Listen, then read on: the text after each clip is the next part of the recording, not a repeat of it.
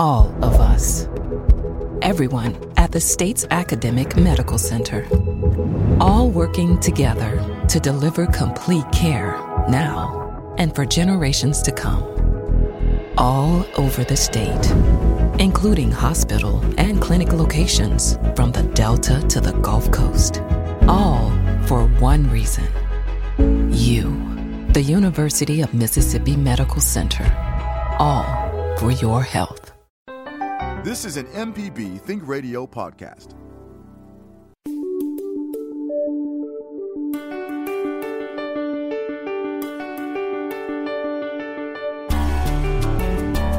This is Southern Remedy on MPB Think Radio. I'm Dr. Jimmy Stewart, Professor of Internal Medicine and Pediatrics at the University of Mississippi Medical Center.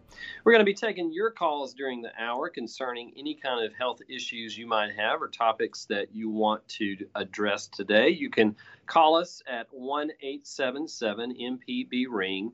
That's 1-877-672-7464. Or you can also send an email to remedy@mpbonline.org.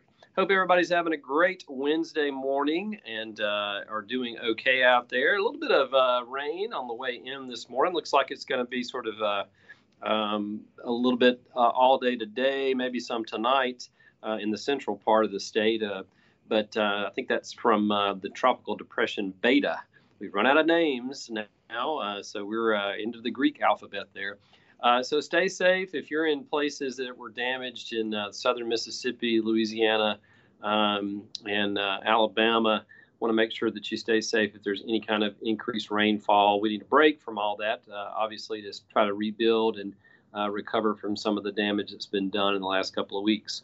If you are a new caller, I want to encourage you to, or if you're a regular caller or a listener, I'd encourage you to call earlier in the hour. So we always regret having to cut our time off at the end of the hour as we run up against the clock. We want to give everybody a chance to ask their questions or give comments, and we're not always able to do that if you call in later in the hour. So the number again is 1-877-MPB-RING. That's 1-877-672-7464. If you are emailing, we do look at those from time to time and try to answer those questions as soon as we can, both individually, and a lot of times we'll share those on the air with our other listening audience. They're really good topics. That's what makes this show really great, is that you, our listeners, determine the content of it. So certainly we want to keep you updated with anything that's in the news, but there's certainly a lot of things out there that are already going on that you can share with people. So call in early. I give you permission to do that right now. We give our regular prize to our first caller, which is kudos. So it's the same thing that all of us, that I get paid. So we want to encourage you to call in today to Southern Remedy. Lots of things out there going on. Of course, everybody's looking at where we are with vaccine development. We're still pushing forward with a few vaccines or sort of in the front runners, two in particular that are in phase 3 trials. So phase 3 is really where you test the vaccine in a large population for two main reasons. There's a lot of other reasons why you want to do that. One is, how good is it going to work? So we call that efficacy. And how efficient is it in somebody developing immunity? And the arbitrary cutoff for that for most vaccines is at least 50% effective, which doesn't sound like a lot, but when you're talking about something that has the potential to cause a lot of damage, a lot of morbidity, a lot of problems in people, certainly that's something that we want to decrease, even if you can only decrease it 50%. Another thing to keep in mind is not only is one of the targets that somebody would not develop something like COVID with the vaccination after getting vaccinated, that would be protective against getting it. If you do develop it, similar to the flu, you can anticipate that you might not have as severe a case of it. So that's the other thing that we're looking at. So that's efficacy. How well is it going to work in producing immunity? We know that these vaccines can produce antibodies and an antibody response to the virus, but you really have to test that in the general population to see how well is that going to work when people become exposed. And that takes a lot of people to be enrolled in those studies and a lot of time. And the second aspect of it in those phase 3 trials is safety. So even though a lot of the original phase 1 and phase 2 studies have looked at the safety issues of vaccines, really phase 3 and then beyond that is when you really see just how safe those can be in the general population. And vaccines can cause a number of local reactions that aren't that serious. Certainly pain is one of them, redness at the site, particularly with some of these viral vaccines like coronavirus and influenza. You can get some of the symptoms of it. It doesn't mean that you got it. All these vaccinations are killed vaccines, so you can't really develop flu or coronavirus from them. But they can evoke an immune response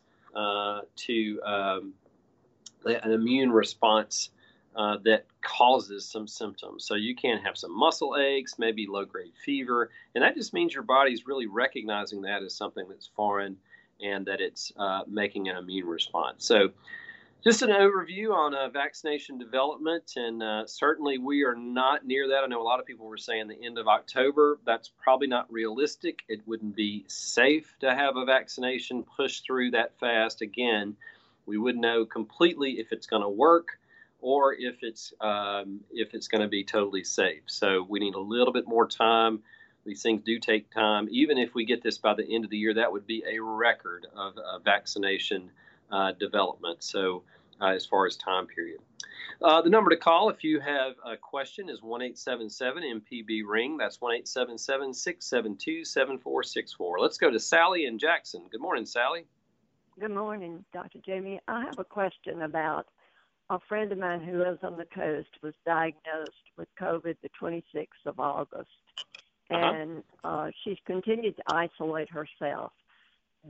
She was retested this past week and still remains positive, but the physicians there told her that she could go off of quarantine and that she would probably stay positive for at least 3 months, but she was not contagious. I was wondering about, I'm going to be in that area, about visiting her, wearing a mask and everything, but I wanted to make sure it was safe. Yeah, Sally, that's correct. So retesting is not normally something that we do, particularly if somebody has had it and they're not in the hospital. So there are some different criteria in other ways of where you would retest and look at some different things. But depending on the test, it can be positive, as you said, for up to 3 months afterwards. And you really shouldn't even fool around with getting a retest. If you've had COVID and it's been diagnosed, you had the symptoms, after that quarantine period, which is now 10 days from when you first developed those symptoms or you were tested, and at the end of that 10-day period, you have to be afebrile without taking something like Tylenol or ibuprofen, a type of fever medication, and your symptoms need to be getting better. Not all the way completely better, but they need to be on the mend. At the end of that 10-day period, they can be around other people. And at least for, we know that antibody responses, it tends to follow the severity of illness. So those who are more ill have a much more robust antibody response that may protect them for at least 3 months.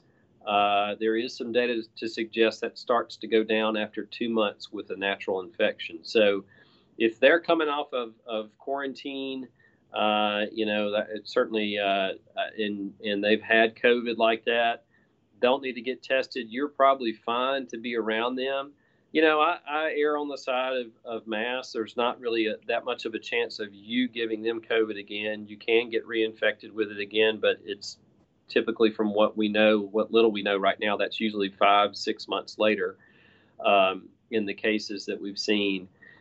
But I think you're pretty safe to go ahead and visit. The positivity of the test, it doesn't correlate with infectiousness. So in other words, you can test positive after having it, but after that 10-day period, there shouldn't be, and your symptoms getting better, there shouldn't be much, if any, chance of them giving that to somebody. Okay, thank you very much. All right, Sally, stay safe. Thank you for your question. Let's talk to Alan in Saraland, Alabama. I think I pronounced that right. Are you there, Alan? Yes, sir, I am, and I hope that you can bear with me for just about one more minute. There's a lot of noise going on. There we go. I think it cleared up, Alan. Yes, sir. I'm getting there. Hang on. A little bit more. I'm trying. It sounds like somebody's backing up. Yes, sir. That's me, and I'm doing two things. But now, this is my question. Well, I've got this person that is what they call, I can't call the name, but they seem to be slightly what they call manic. You know what I mean? Manic. They're real quick-witted, and if you talk with them, they kind of talk back real fast and sarcastic, and everything kind of alienate everybody that they work with. You see what I'm saying? And yeah. Nobody wants to be up around them, and they seem to be quite fine with it. However, everyone who's around them is uncomfortable. Sure. And so that person doesn't seem to recognize that anything's wrong with them, but everybody else that's around them does. Nobody wants to work with them. Yeah. So what can be done to help that person? Yeah, Alan, that's a difficult. Go ahead. It's kind of a touchy subject because you don't want to say anything to offend anyone. Right. But at the same time, all the other people can't all be wrong. It seems like there might be something you can do to help that person out. Sure. Yeah. So it's that is a tricky situation. Generally speaking, so there's you mentioned the word manic, and so mania is a symptom, right? So it's not necessarily a diagnosis. You can certainly have manic symptoms as part of bipolar disorder. So bipolar disorder can have a couple of different variants. So there's sort of a mixed variant where they can be depressed, clinically depressed for a period of time, and then also have elements of mania. Mania tends to be a lot of energy. They just go. They may have very little sleep. They may override conversations in people, and it can cause a lot of negative interpersonal reactions. The other two categories are where you just have a pure mania and then a major depression. But beyond that, you can have a lot of other conditions. There are some milder conditions or personality disorders that patients can have that you really need a tight diagnosis on that by a professional in order to know what to do. I think from your perspective, from the people that are working with this person, it really depends upon your relationship with them. So if you have a close friendship with them or you know somebody that does, I think some questions to ask, because generally a lot of times the person themselves who has these symptoms, they won't know it. Like you mentioned, like they are just running along just fine. And they can't really see the impact of that because of the way the mind is affected. So a close friend or people that a person trusts can give some good feedback. If it's impacting their work, that can be, sort of brought up and say, have you ever considered any of the behaviors that you have are affecting other people and negatively? And have you ever thought about that? It also helps if somebody else has had that. Certainly, that's probably the best thing. If somebody came up and said, I've had this, and I was diagnosed appropriately and treated. It is treatable, particularly if you're talking about bipolar disorder. But it's hard because a lot of times patients will not get the treatment that they need, and particularly if they don't have the social support in their family or friends, it's really hard. So moving them, nudging them toward a professional psychiatrist who can give them an accurate diagnosis is probably the first thing. If they're already if they're already established with a physician, or then they might could bring it up with them. But really, it's going to depend on that person trusting somebody else to give them that feedback. So it can be tough. You hear about interventions in families and around the workplace sometimes. They don't work as well, in my experience, with a situation like this, because if everybody confronts the person, they don't have the proper judgment a lot of times to really accept that feedback about their behavior. And I think it's always important to think about statements that you make and not make the ones that really denote a judgment in character or about the person themselves. We all have behaviors that are negative in their perception and their reception. In other words, if I have a lot to say in a conversation and I run all over somebody else and interrupt them, or I do it on the air for people and I don't allow them to speak, then, those are negative behaviors that I can change. When they become pervasive, though, and uncontrollable to a certain extent, with a lot of these conditions, they really can't control them themselves. They can modulate it a little bit. That's when you need help, and there's a lot of medications that can help. But really, first of all, you need that diagnosis first, and that needs to be by a professional. Everybody, seems to think they're professionals about things. In this case, there are very strict criteria with making these, so a physician can do that. But even then, a lot of times, if I'm confused about it, it doesn't really fit, I will very quickly call my psychiatry buddies and say, hey, I need some help with the patient. Can y'all see them? So that would be my suggestion. It's not easy. Those are difficult waters to navigate, Alan, but I would just try to come together in support of this person by giving them some really good feedback in some creative ways. All right, creative Alan, would be the key. Exactly. Would be the key adjective in that conversation. Okay. Yep. I appreciate you trying. Bye. All right, Alan. Good luck to you. I'm Dr. Jimmy Stewart. Thanks for listening to the original Southern Remedy podcast. You can get your medical question answered by sending an email to remedy@mpbonline.org. For a regular dose of medical information, subscribe to the podcast using your favorite podcasting app. The doctor is always in on the original Southern Remedy.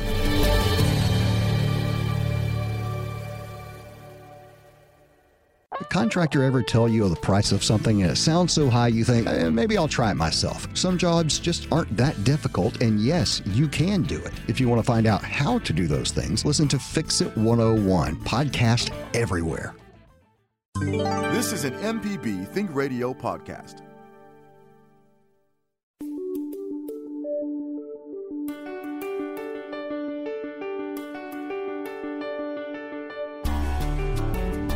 This is Southern Remedy on the MPB Think Radio. Dr. Jimmy with you this morning, answering your questions about any kind of health care issues that you might have. The number to call this morning is 1-877-MPB-RING. That's 1-877-672-7464. Let's go to Rao, and I think that was Vicksburg. Yes, sir. Welcome to the program. What's your question this morning? First of all, thank you for taking my call, and also I appreciate your program very much. I have one question, which is about seasonal flu shots for senior citizens. I recently took a seasonal flu shot at my pharmacy, and subsequently I mentioned this to my doctor's office because my primary care physician's office, because they wanted to know, if I got one. And but then they asked me if I got the high dose shot.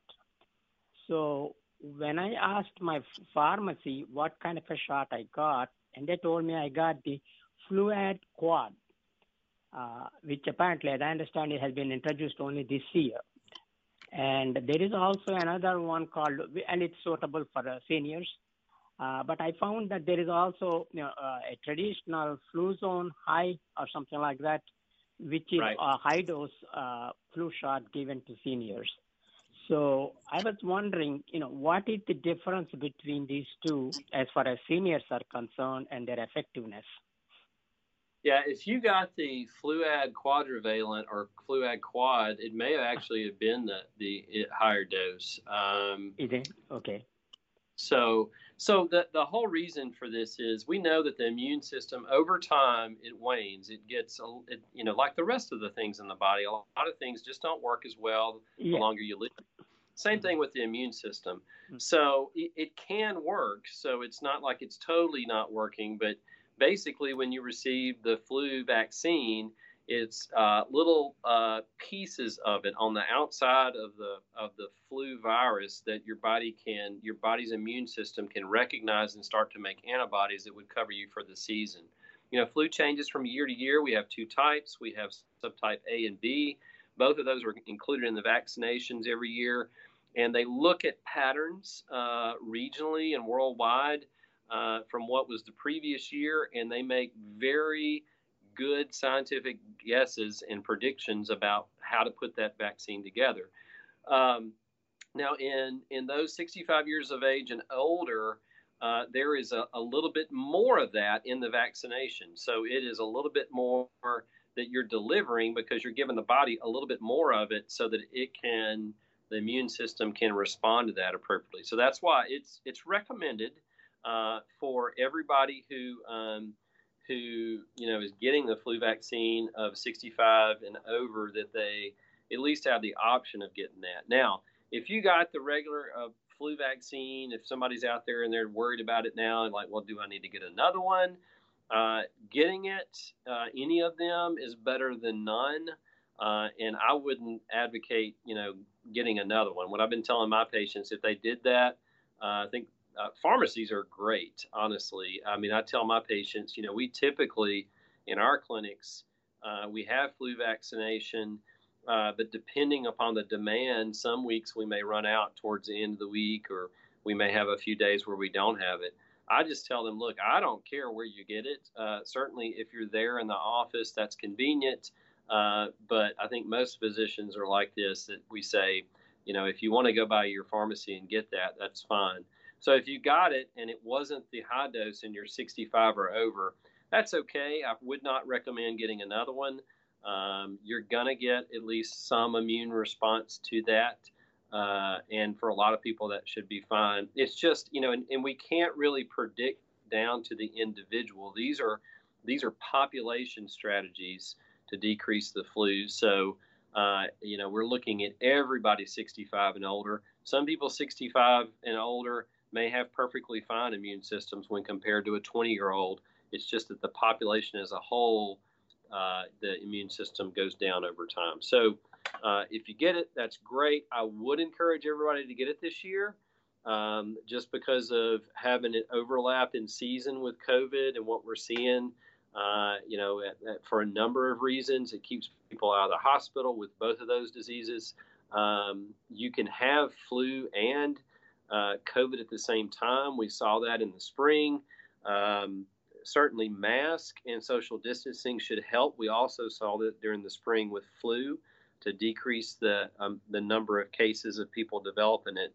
But it's a great idea to go ahead and get that flu vaccine, because the less people we have with flu, the better we're going to be able to target COVID. So hope that answers your question. If I may ask, Doctor, what is your opinion about this Fluad Quad vaccine? Is it a high dose compared with Fluzone High? Yeah, so that should be the Fluad quadrivalent should be the higher dose. So again, that's the one, or one of the ones. There's several that have the higher dose, but that should be fine. The other ones, if you're not in that age range and you don't need, a higher dose, certainly those should be okay. Yeah. So there is no, for future, just for my future reference and others, in terms of Fluzone High versus Fluad Quad, there is really not that much difference as far as seniors are concerned. Yeah, if it's the higher dose, it really doesn't make a difference who made it. It should be fine. I'm Dr. Jimmy Stewart. Thanks for listening to the original Southern Remedy podcast. You can get your medical question answered by sending an email to remedy@mpbonline.org. For a regular dose of medical information, subscribe to the podcast using your favorite podcasting app. The doctor is always in on the original Southern Remedy.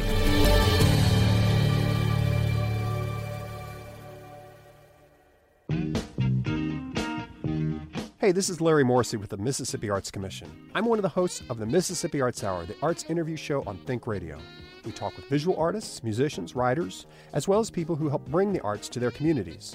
We hear about how each artist learned their craft and get some insight into their creative process. You can hear the Arts Hour every Sunday at 5 p.m. on Think Radio, or listen anytime by subscribing to the show through your favorite podcasting app. This is an MPB Think Radio podcast.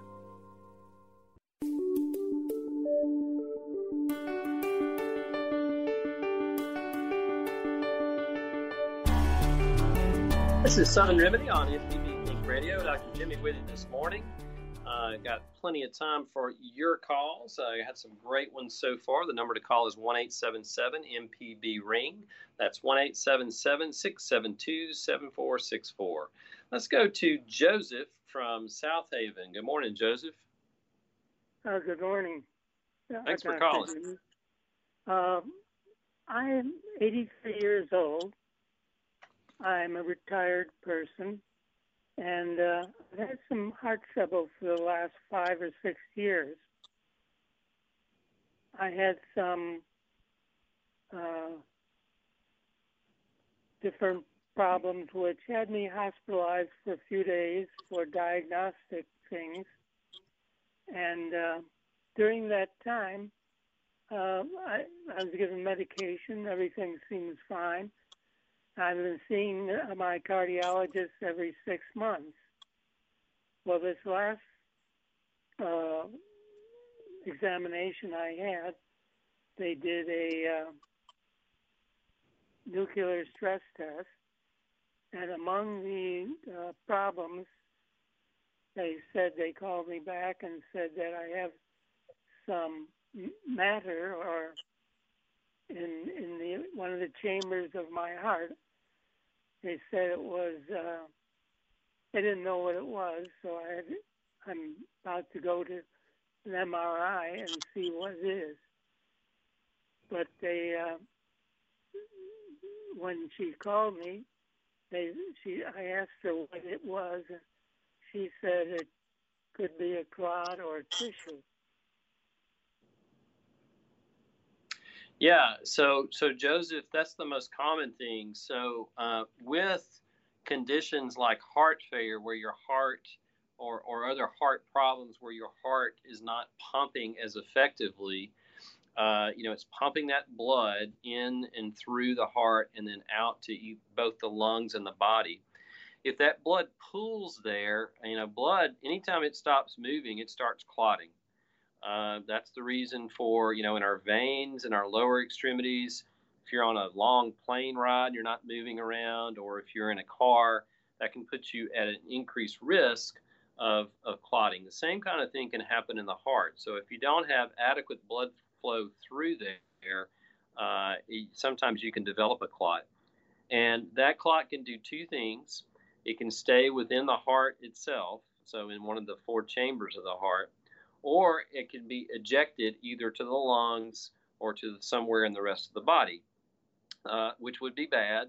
So generally speaking, if you have a clot and it breaks loose or parts of it break loose, they can go downstream and cause blockages like in your brain, in your heart arteries itself, or somewhere else in the body. So getting an accurate diagnosis by some of the imaging techniques that they have, and MRI is really good at doing that too, and they can see it in real time to try to see if it's attached to the heart wall in any place. They can do a lot now endovascularly. In other words, the same kind of techniques that they use to do a heart catheterization, they can go in and they have some special tools where they can sort of basket or grab that clot and try to retrieve that before it starts to break off. Another thing, if it is a clot, they can do anticoagulation for a number of time. If it's a large clot, it's probably not going to completely go away, but so a lot of times those can dissolve with time. Now, a mass, on the other hand, is something that grows from the wall of the heart itself, and there are some tumors. They're usually slow growing. Sometimes they can cause some growths that are in there. Myxomas are one type of that. But basically, that's something that can be attached to the heart wall itself. And the imaging, most of the time, it's gotten so good that most of the time it can make the diagnosis to decide what to do. And again, some of those can be excised. They can cut those out of the heart wall, but they can sometimes cause obstructions to some of the blood flow, depending on where they are coming in and out of the chambers of the heart. But that's the two basic categories that you can have with things in your heart. So following your cardiologist advice is good. Joseph, you certainly want to do that and get those other tests so that they can very quickly know what's going on and see if they can do something about it. Now, I've been waiting over 2 weeks for this MRI, which is next week. I'm just very concerned if it moves, if it's a blood clot, if it starts to move, or I'm somewhat concerned just waiting around. Joseph, are you on blood thinners right now? Yes. Yeah, and there's not, because the heart is continually beating, there's not much you can do. Now, I wouldn't, go out and run around the house or things like that. I think I would sort of take it easy until they could get to that scan. Certainly, the blood thinners should help reduce your risk of that one or a piece of that coming off if it is a clot. I'm wondering if I should seek some more specialized things rather than this local cardiologist. I've been thinking of going to Vanderbilt or some medical school that has a very good reputation. Yeah, once they get the MRI, that probably is what you might want to do, particularly if it's somebody who's not an interventional cardiologist. So an interventional cardiologist has some additional training to do things like go in and basket a clot, or if it's a growth or a tumor or something. But yeah, definitely I would do that. Not every cardiologist has those skill sets to do that. A lot of them are diagnostic cardiologists, so that they certainly can treat things like heart failure or the routine cardiac abnormalities. But a lot of them, particularly if it involves doing things in the heart, you really need some specialized training, and they have additional training beyond sort of the basic cardiology training to learn those skills. So I agree with you. If it were me or my family, once I got the diagnosis based on the MRI, that's the point where you may want to consider somebody who's more specialized. Are there usually long waiting periods at a place like the Cleveland Clinic or Vanderbilt? I can't speak for everybody. Certainly here it's fairly quick, and like in Jackson with our interventional cardiologist, they don't have to be associated with a depending on what's going on for your problems. There are a lot in private practice. They're not all at academic medical centers, but most of the time you can get in pretty quick. When you start talking about problems with the heart, they have, pretty quick access for getting in after you have that diagnosis. And your current cardiologist can help make that pretty quick. Okay. Thank you very much. All right, Joseph, thank you for listening, and good luck to you. Hoping that MRI turns out well. Let's go to Patty, I believe, in Clinton. Hello. Good morning. Good morning, Patty. Hi. I have a question about the flu shot. I'm in my 60s. I've been getting the flu shot for the past 10 years or so. And I was speaking with an acquaintance yesterday, and she said that she's not getting it this year. She's about my age.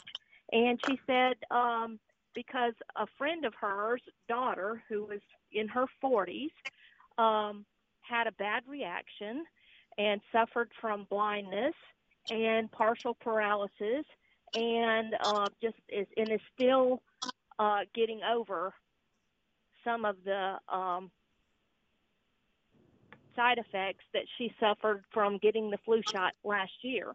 And I question that because I've never heard anything, negative about just getting the flu shot, other than maybe suffering a little bit of fever or, Right.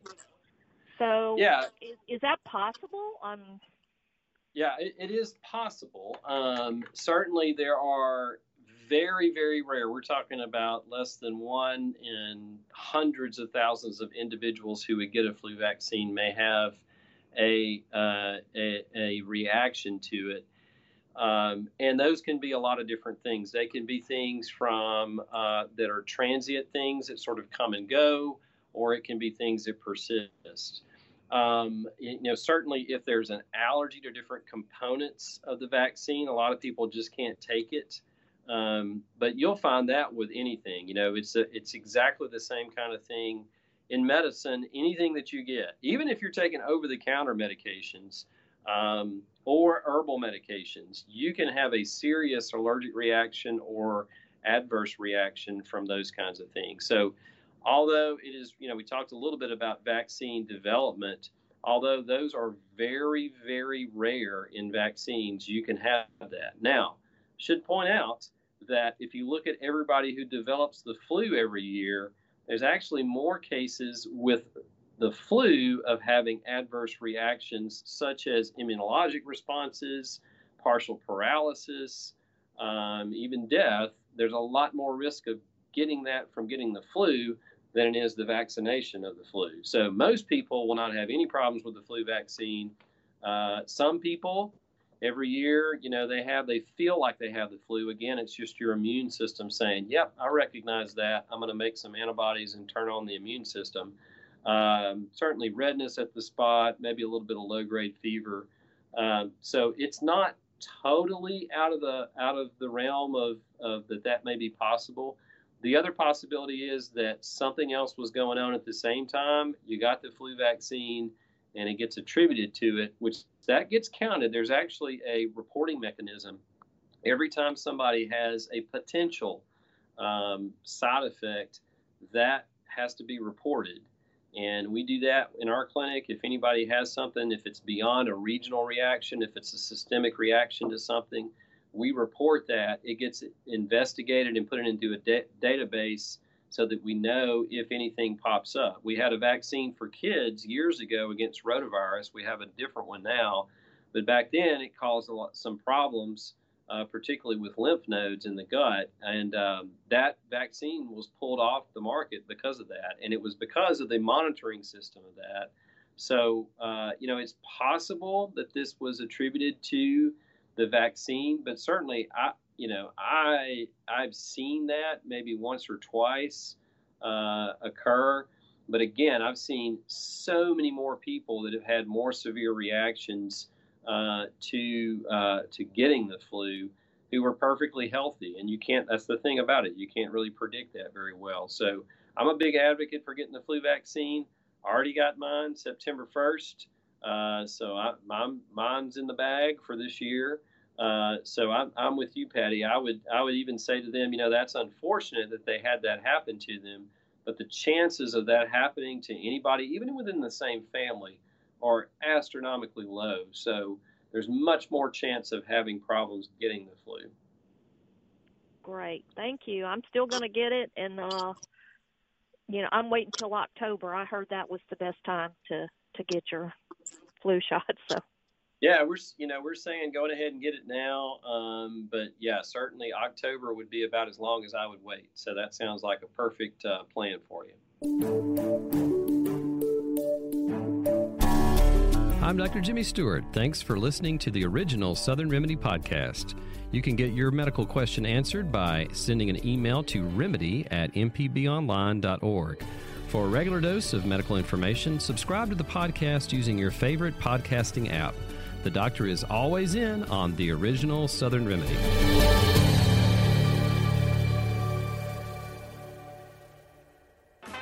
If you're a parent on the go, but still want to stay informed about your children's education, subscribe to Mississippi Education Connections podcast and listen on the go, anytime, anywhere, on your favorite podcast app. This is an MPB Think Radio podcast.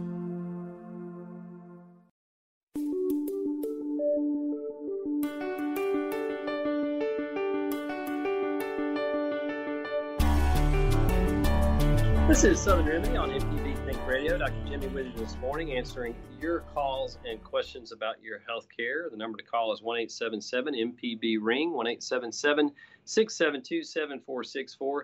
If you don't get to call in and you have a question, or maybe it pops up during the week, you can always email us at remedy@mpbonline.org. Let's go to Ann in West Tennessee. Good morning, Ann. Good morning. Thank you so much for taking my call. Sure. I have a quick question. It's about a product. I had a little bout with plantar fasciitis within the last year, and when I rubbed it on my foot, it really seemed to help a lot to relieve the pain. And also, if we're Medicare age, so also my husband and I, if we get any kind of bump or bruise or something, sometimes that, an ache, that seems to help a little bit, just a small amount. But it's called, it's a Greenford hemp cream, and it seems to be all natural. It's inflammation formulation because it has like hemp oil, aloe vera, emu oil, all these kind of things. But my husband was saying, well, I wonder if there's any negative components to using something like this. I don't know if that makes sense. Yeah. So, Ann, so I would say just by the ingredients that I'm not familiar with the actual product, but with the ingredients, I've heard a lot of patients use those. Should be okay. Now, the one caveat with that would be you can always have a hypersensitivity to that. So some people, they can put it on their skin no matter where it's on, and they can have an allergic reaction to it. And usually that's some redness or itching at the site. But there's no real way to predict that. You just have to try it. Most creams, I tell people, particularly if they're over the counter, don't slather on half the bottle right off the bat. Just use a small amount, pea-size amount, and put it sort of as a test patch. The back of your hand works well to do that because it's a thinner area of the skin. And if you are going to have a reaction, you can see that. So do that for a day or two. And then after you do that, if it's okay, you can try it. If it's working for plantar fasciitis, look, I've had it. I've got plenty of patients have had it. Use it. And if it's helping you, that's great. Or for other little aches and pains. The other things that work for plantar fasciitis, sometimes healing inserts would work, or orthotics, certainly physical therapy. Weight loss, if you can do it, can certainly help, and stretching out that plantar fascia, particularly early in the morning, can do that. So if that's working for you, I would say stick with it. Not a whole lot of data on some of these products, but yet again, sure. My personal philosophy is if it's not going to harm you and it's helping, then that's okay. Oh, good. And I agree with you. We just try a little bit at first because you never know. I wish I'd known that when eating several mangoes from my grandmother's tree in South Florida years ago, because they did not like me as much as I did them, and they showed it. Yeah, so those thank you so much. I have a friend of mine, and we were on a mission trip in Honduras one year, and they ate some and just had a horrendous breakout around their mouth. So they taste good, but you can't really predict that a lot of times. So this was before my first prom too, and it was all around my face, and we used makeup, but you know how you just feel horrible. But thank you so much for your show and everything you do, and your demeanor is just wonderful. It's a patient remote bedside, so you take good care. Thank you, Ann, and thank you for those comments. Let's go to, we're going to try to squeeze in Brian, and I've got about 3 minutes here, I think. Brian from Jackson. Good morning. Good morning. Thanks for taking my call today. How you doing? Sure. Good. That's good. Well, I just have a quick question. I'm 31 years old. I'm an African-American male, and my family has a history of illnesses, specifically cancer, and my father had to have a heart transplant back in 2003 due to heart failure. My question is that although I feel healthy, I don't feel ill or anything like that. I'm very active. Should I be seeking any diagnosis or anything like that, or trying to do any preventative health checks or anything like that? And if so, where should I start? Sure. So it does depend upon, what types of illnesses or what types of cancers that your family has. Now, some cancers in first or second degree relatives, even in your 30s, it may make your screening for those a little bit different than the general population. For instance, if you had a first or second degree relative who had colon cancer, at whatever age they developed it, about 10 years prior to that is when they would recommend that you receive your screenings, which would be a colonoscopy. There are some other conditions, particularly some of the myopathies. That's inheritable or acquired diseases of muscles, which can also include the heart. It's not the major cause of heart failure, but it is, it is one of the causes, a rare cause. They probably investigated that when they did the heart transplant on your dad. So I would just ask them if there was a reason like hypertension or diabetes or a combination of things that led them to get heart failure to develop it. That's a little bit different. But eating right, certainly regular exercise, and seeing your physician once a year for just your routine checkups, that's probably going to be your best bet, Brian, in trying to ward off some of these things. We can't always escape genetics, but we can certainly modulate what we do to try to prevent a lot of those things. So that would be my recommendation to you, Brian, and keep active and eat healthy. I'm Dr. Jimmy Stewart. Thanks for listening to the original Southern Remedy podcast. You can get your medical question answered by sending an email to remedy@mpbonline.org. For a regular dose of medical information, subscribe to the podcast using your favorite podcasting app. The doctor is always in on the original Southern Remedy.